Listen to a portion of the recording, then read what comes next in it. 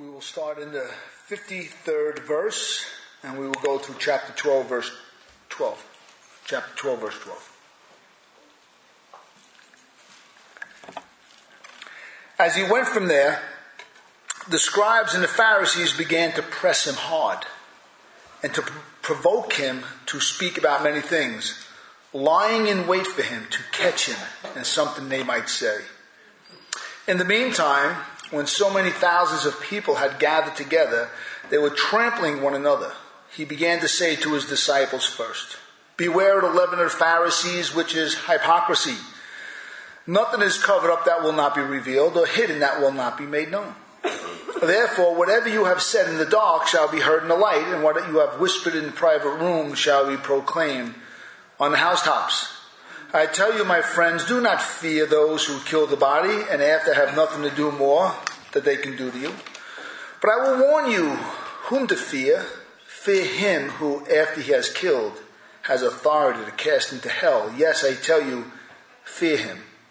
Are not 5 sparrows sold for 2 pennies, and not one of them is forgotten before God? Why even the hairs of your head are all numbered? Fear not, you are more value than many sparrows. And I tell you, everyone who acknowledges me before men, the Son of Man, also will acknowledge you before the angels of God. But the one who denies me before men will be denied before the angels of God. And everyone who speaks a word against the Son of Man will be forgiven, but the one who blasphemes against the Holy Spirit will not be forgiven.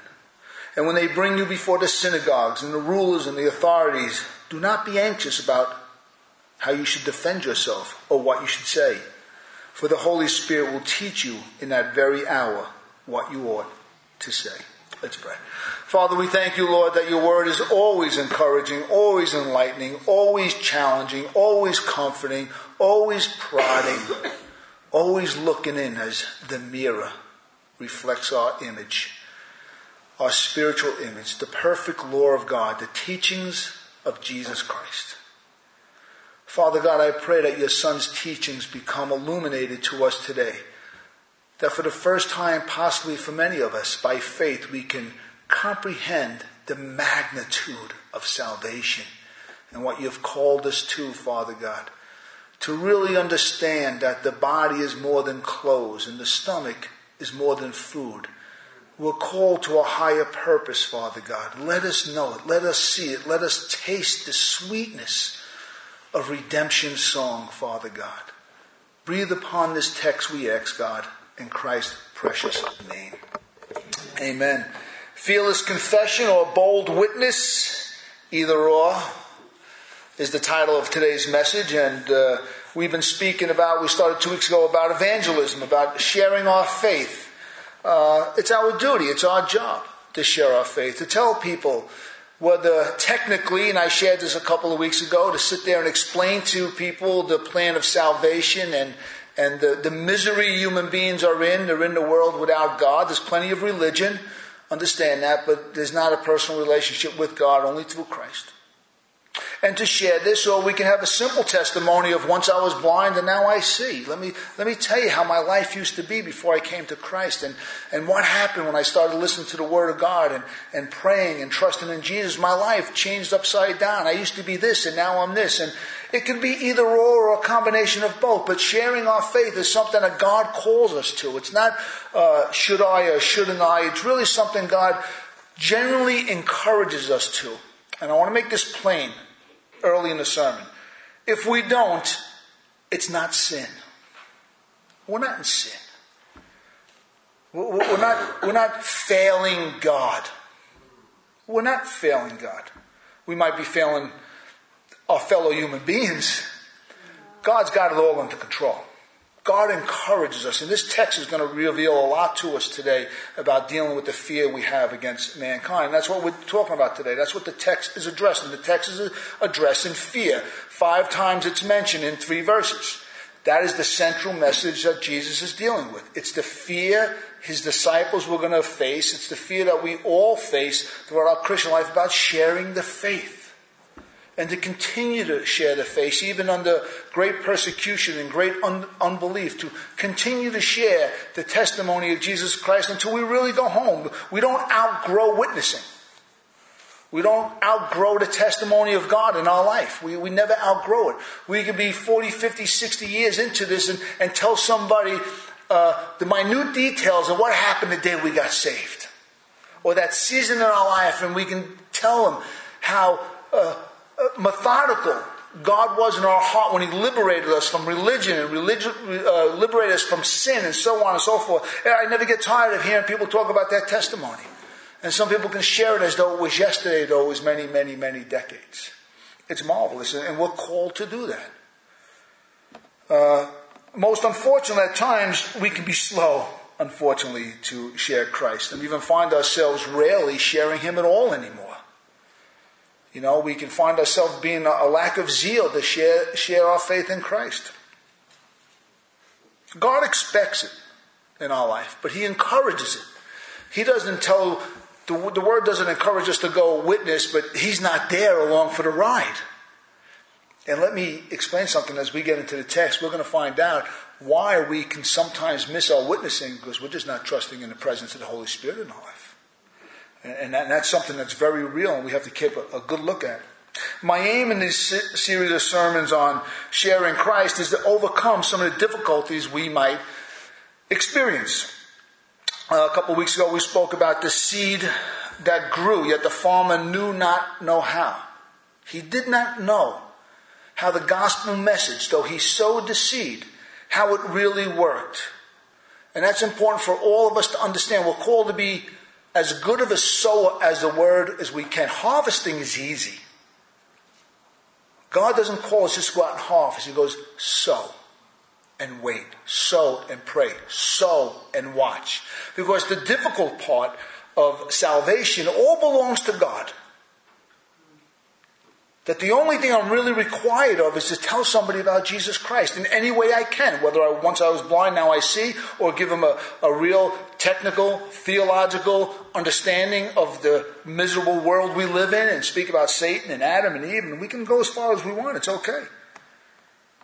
But the power to germinate is in the message itself. That was 2 weeks ago. It is self-generating in nature.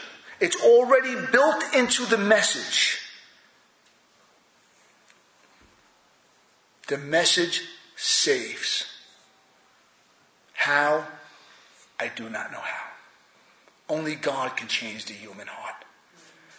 Only the Holy Spirit can convict a person that they're a sinner in need of a Savior. We could never do that. Only the Holy Spirit can do that.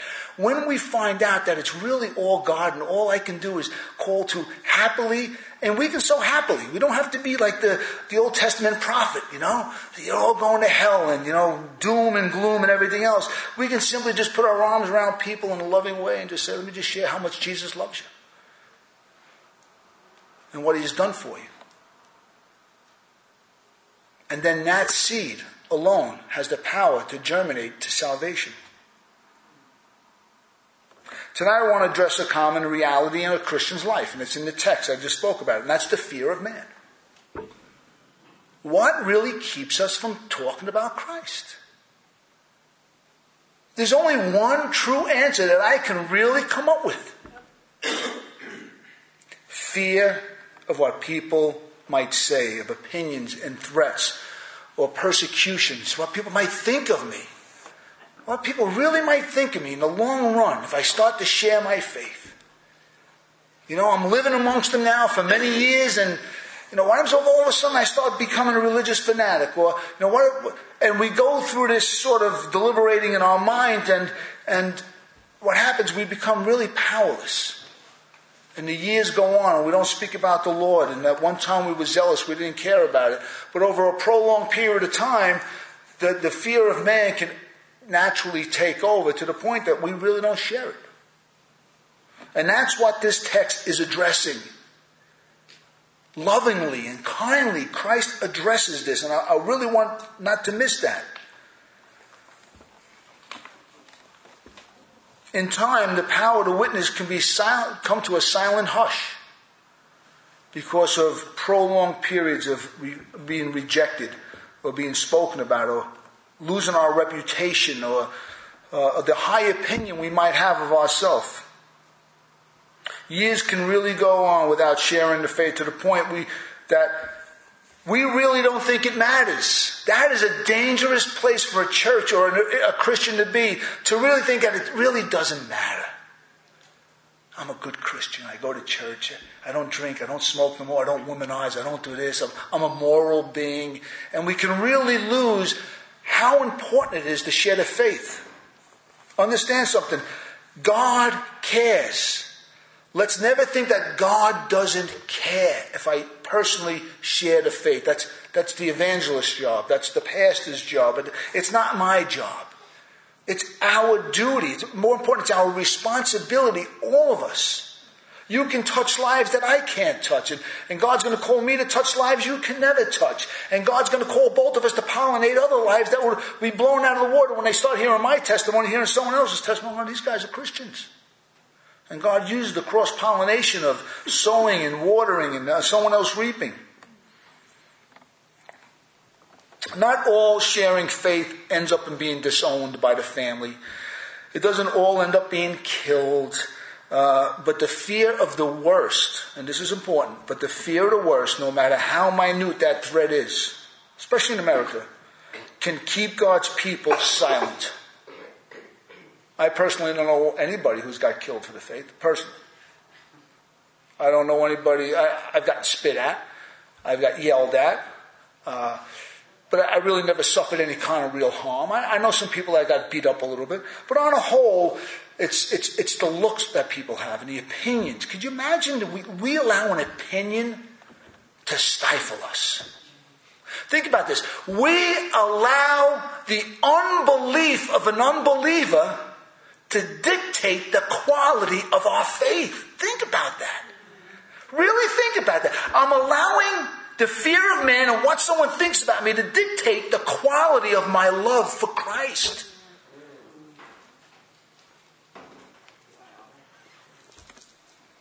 How important it is to really address this.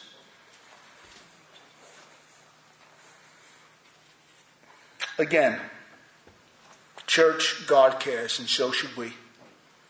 Eternity is at stake, God's glory is at stake, and it really is our responsibility to share the faith. And this text, these verses we just read, really deals with the fear that naturally arises within our hearts.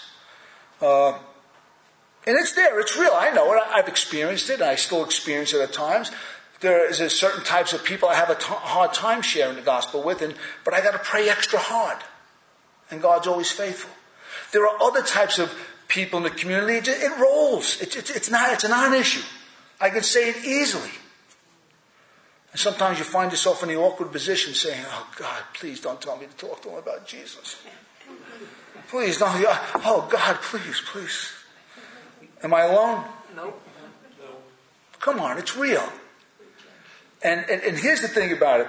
Well, I'll talk about that later. But this story deals with this issue of fear. Or the heart of the issue. And the heart of the issue is this. Whom shall we fear? Whose opinion do we value the most? That's what it comes down to. Do I value the opinion of everybody liking me? Or do I value the opinion of what God says about me? That's what it comes down to. It's an attitude of the mind. Do I fear man?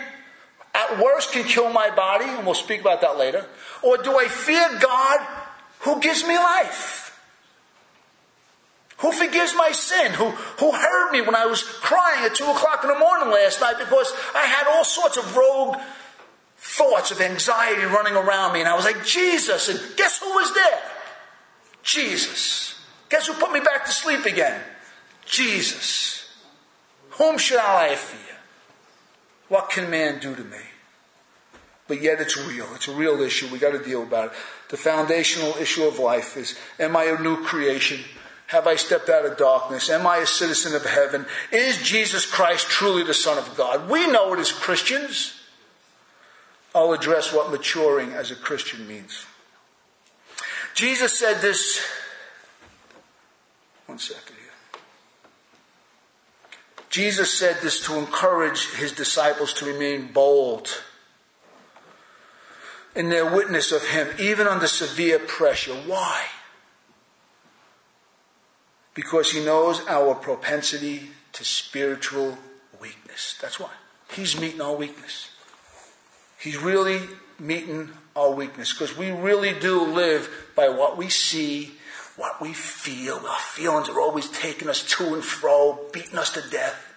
And we feel people don't like me, and people might talk about me, and I get caught up in that. And, before you know it, we're silent.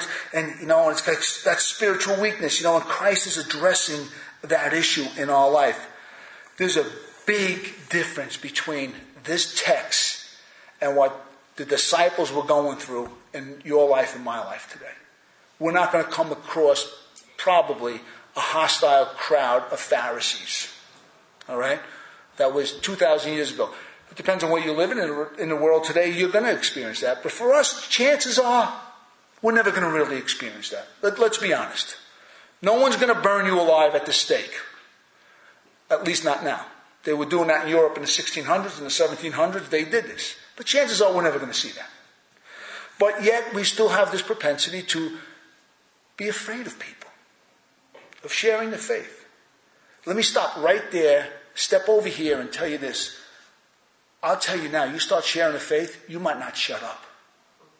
You might get so good at it. You might find your own little niche just to drop the seeds of salvation, to drop the seeds of Christ's love. You might get so good at it that you can't shut up. And sense the Holy Spirit in a fresh, new, and dynamic way. Sharing our faith should be natural to Christians, but understand something. Though it should be natural to us, it's not of this world. Sharing Christ is not of this world. It's not. At all. Nothing close to it. I mean, it's almost like walking on water. You're defying the law of gravity to walk on water. When you speak about Christ, you're defying the law of philosophy and reason. It doesn't work. And there's a reason. Christ is truly speaking like a shepherd in this area. He's not a prophet. He's comforting his people. He's got an eye with a role on the Spirit that's going to come. And understand this, before we even move on, before the Spirit came, they all failed. Peter failed. John failed. The apostles, the disciples, they heard this message. And when the crunch time came, guess what? They failed. The scriptures make that clear, purposely clear. So our dependence in such matters never rely on ourselves but the power of God. Witnessing under our own power, we are sure to fail and get discouraged. I'm telling you now, because you're going to see very little fruit in most of the seasons of our life. But we have to learn and retrust the power of the Holy Spirit.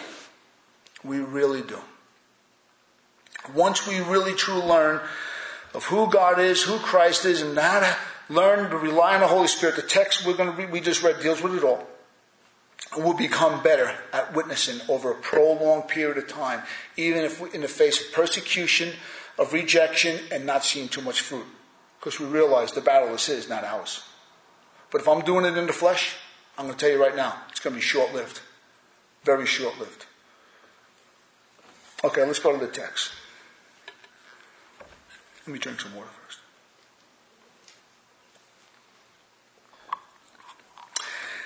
Jesus just finished a long day's work in chapter 11, confronting the hard-heartedness of the religious rulers and their contempt towards him. If you read chapter 11, that's exactly what happened. And now he prepares his disciples for the hard task ahead of them. For the student is not above the teacher or his sufferings. He knows just as they killed him, they're going to flog them and kill them. He knows what they're up against. He knows what life's going to call upon them. He knows what ministry is going to call. And he's encouraging them about these very same things. They realize Jesus just went toe-to-toe with the religious leaders. He was calling down basically woe against woe against woe against them, the way the prophet Isaiah did. Their minds must have been spinning to see this Jewish carpenter going toe-to-toe with the religious establishment, not blinking, with ice water flowing through his veins. He looked at the religious leaders who the disciples always thought were the cream of the crop. These were the men. They were the answer men. And he just tore them in pieces, period. Inch by inch. They must have been amazed. Who would have the authority? Who would have the boldness to speak the way he just spoke to these men?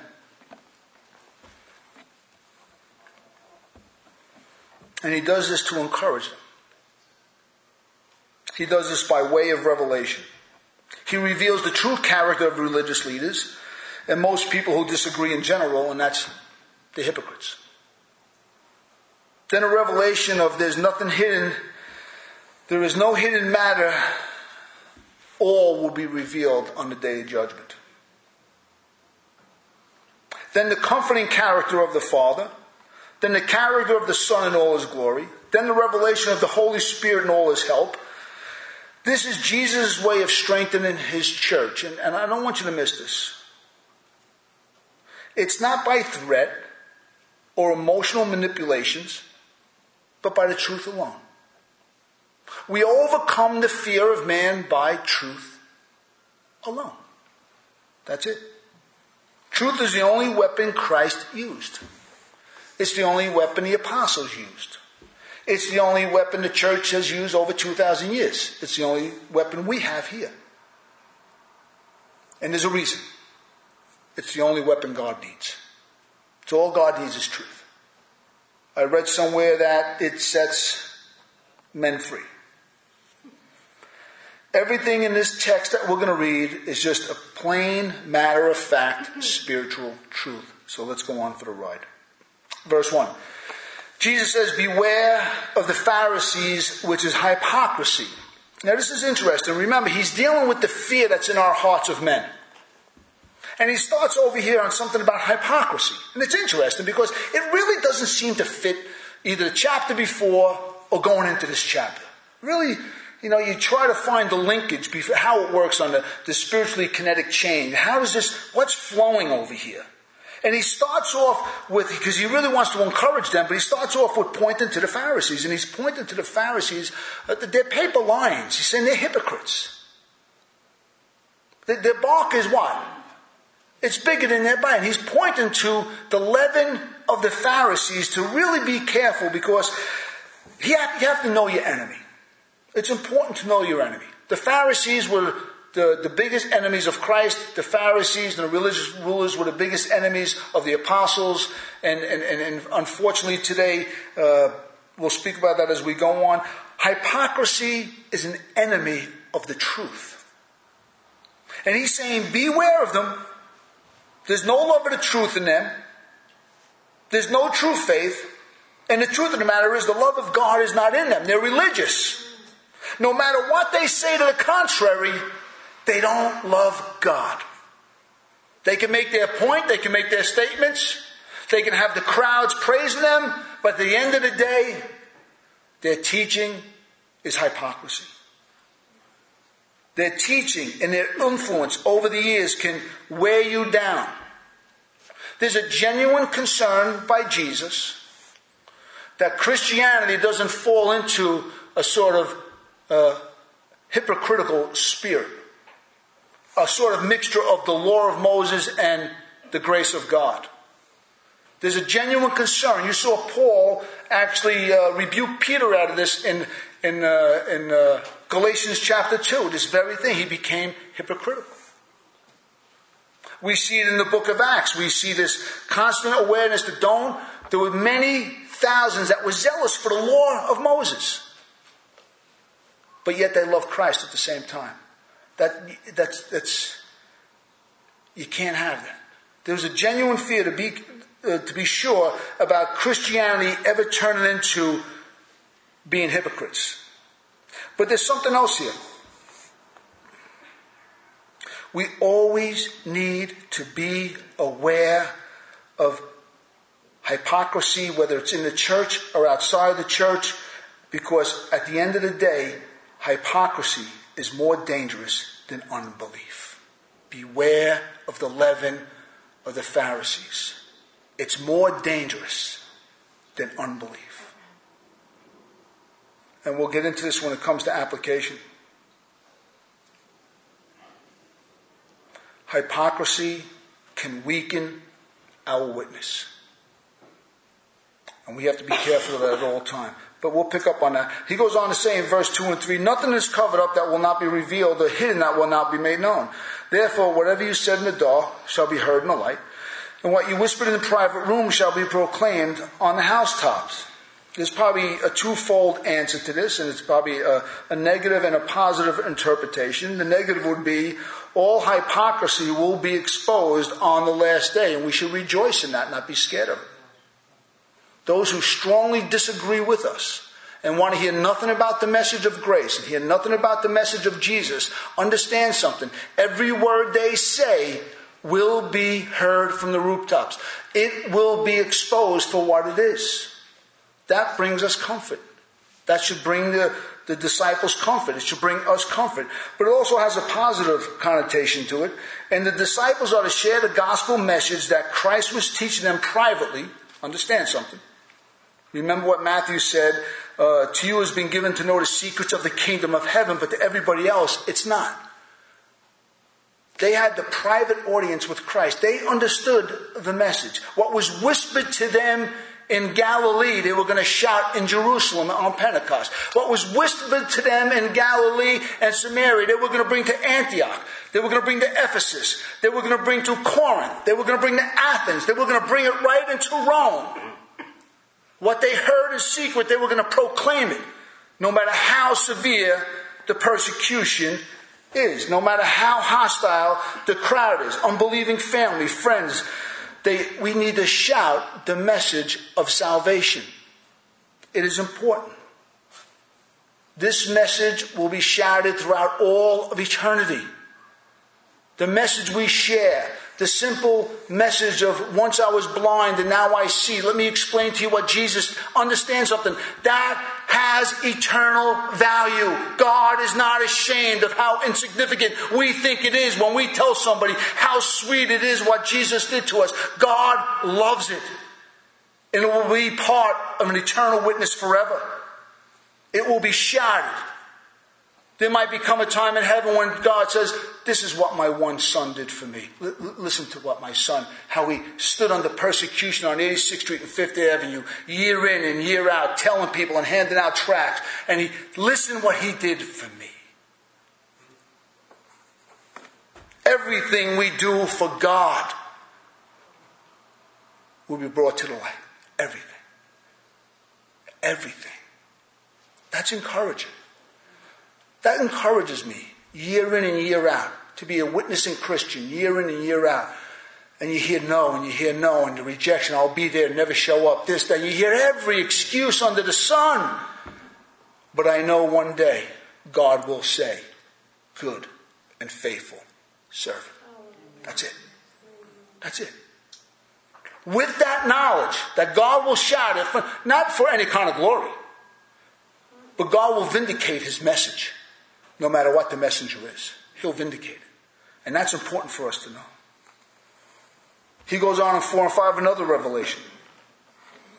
It's the character of God. Remember, he's comforting the fearful heart. He tell you, my friends, do not fear those who kill the body and after that have nothing to do more they can do. But I will warn you whom to fear. Fear him who after he has killed has authority to cast into hell. Yes, I tell you, fear him.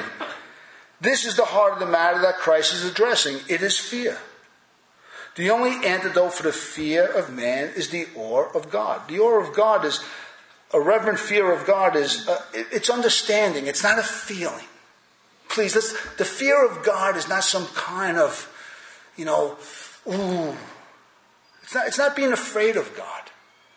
It's being totally blown away by grace. It's grace that taught our heart to fear. It's being totally blown away that he saved me. That Christ died for me. That he cares for me. It's not even just about eternal life. It's about he cares about every detail of our life now. It's understanding just how bad sin is, just how great and valuable salvation is, just how awesome it's going to be at the second coming, and living with Christ forever. It's the whole plan of salvation. The more we understand it, the more it takes a practical application in our life. That's the fear of God. It's responding to truth. In Jesus trying to comfort the fear in his disciples, he leans on God for proper motivation. He doesn't manipulate them. He doesn't try to scare them into doing it. He leans on God. He says with an emphatic, I tell you. That means he's driving home the point. In the Greek it means this: don't miss this. Don't miss what I'm going to tell you.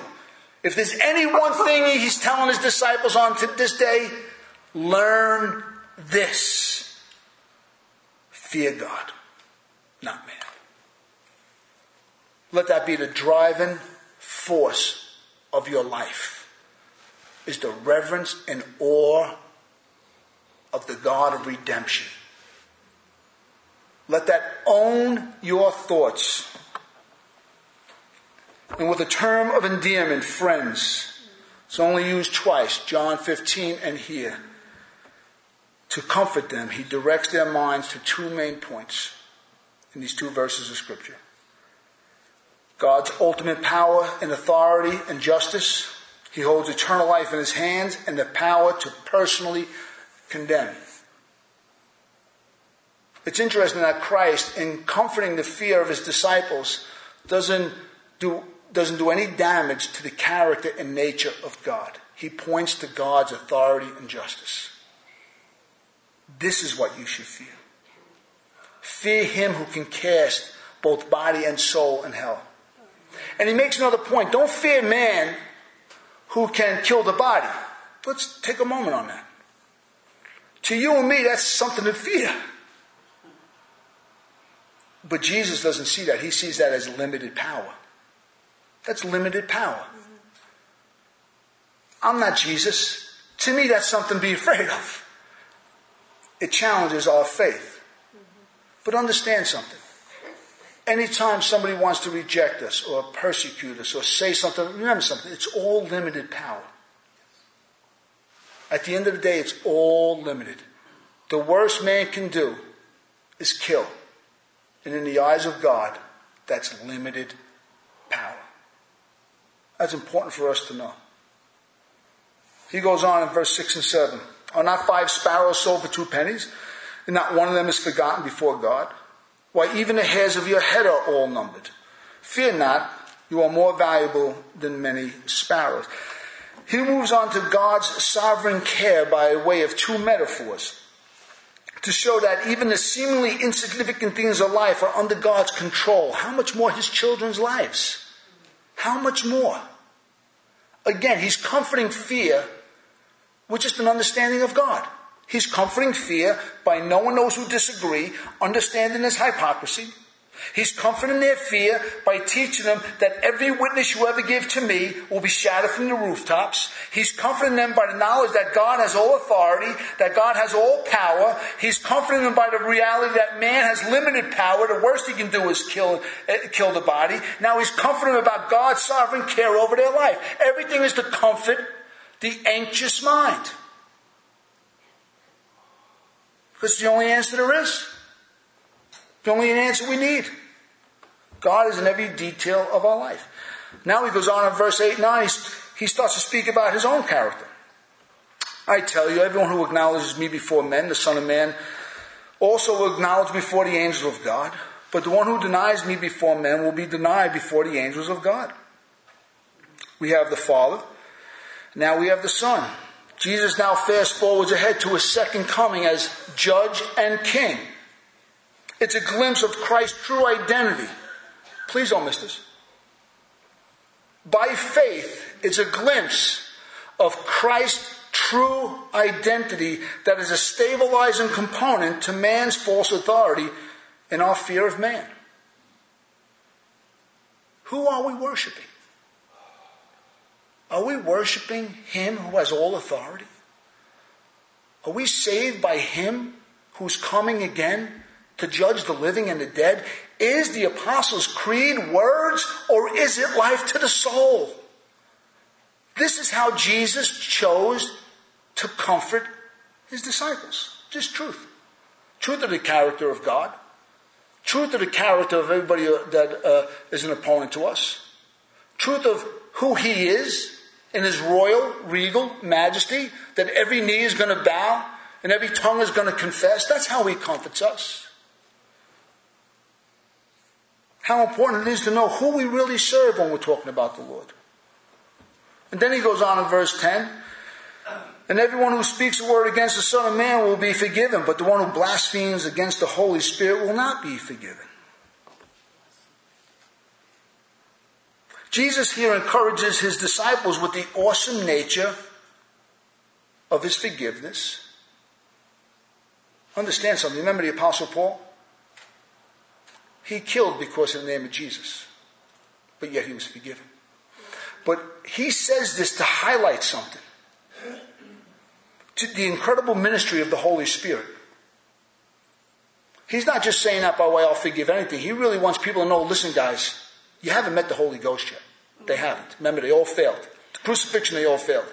He goes, you're going to meet the Holy Spirit one day, and you will know his authority. You will know his existence.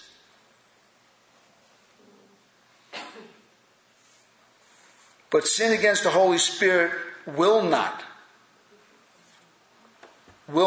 be forgiven.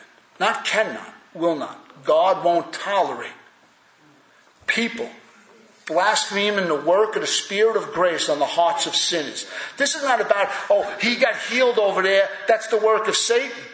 You think God's concerned about someone being raised from the dead?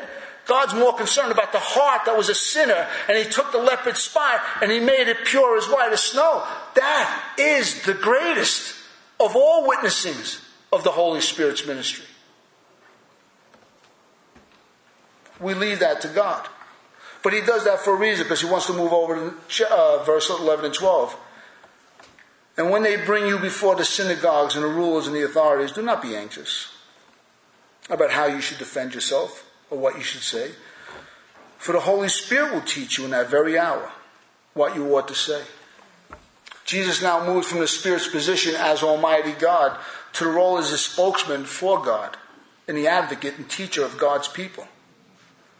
It's important to realize that they're hearing this flow from the Master's lips, but they have no reference to a personal understanding of the Holy Spirit in their life.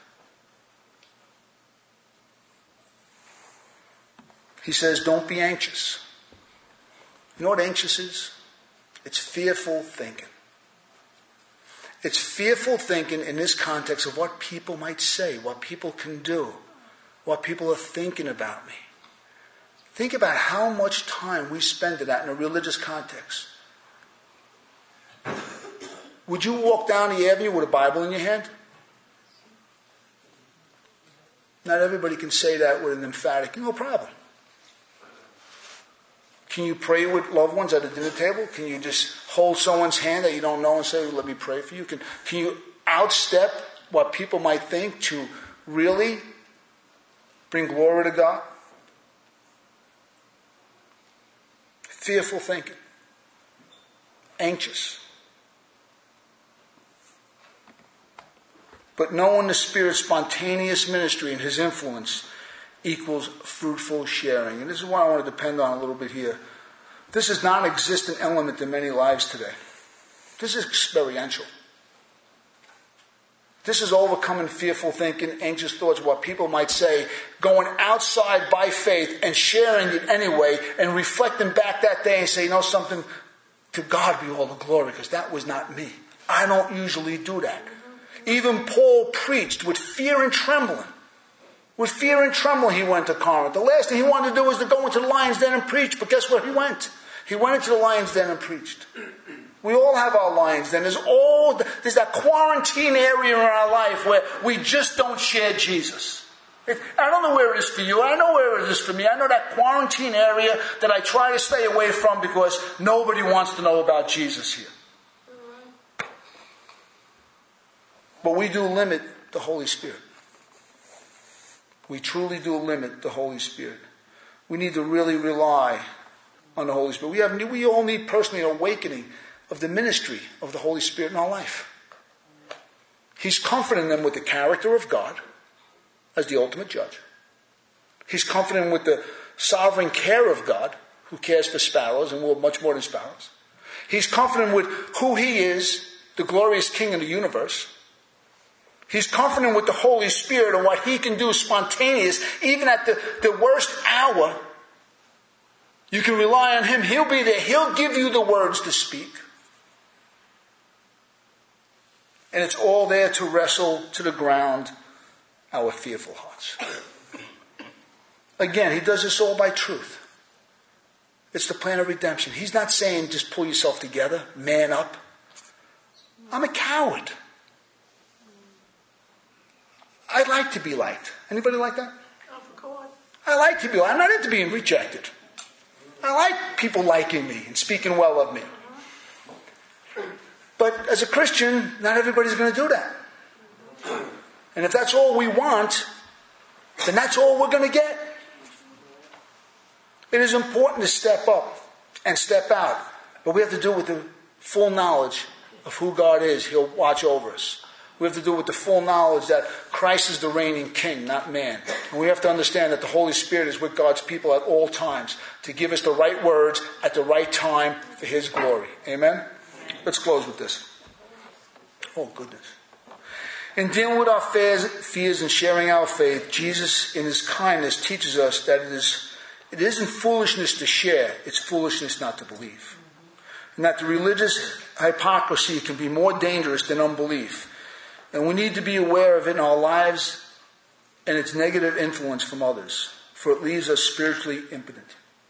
He shows us that the only real attitude we should cultivate is a fear of God, which is respect for who He is and what He has said. Also, to look at life from the end to now. Jesus is King, and every knee shall bow, and every tongue confess. And to rely more on the Spirit's ministry than trying to figure it out. Father, we thank You. Just bless our hearts, Father God, and let us be more bold. Let us be able to overcome these apprehensions we might have in sharing the faith, Father God. Come and comfort us, Father God, with the truth of who You are, who Your Son is, and who Your Spirit is. In Christ's name.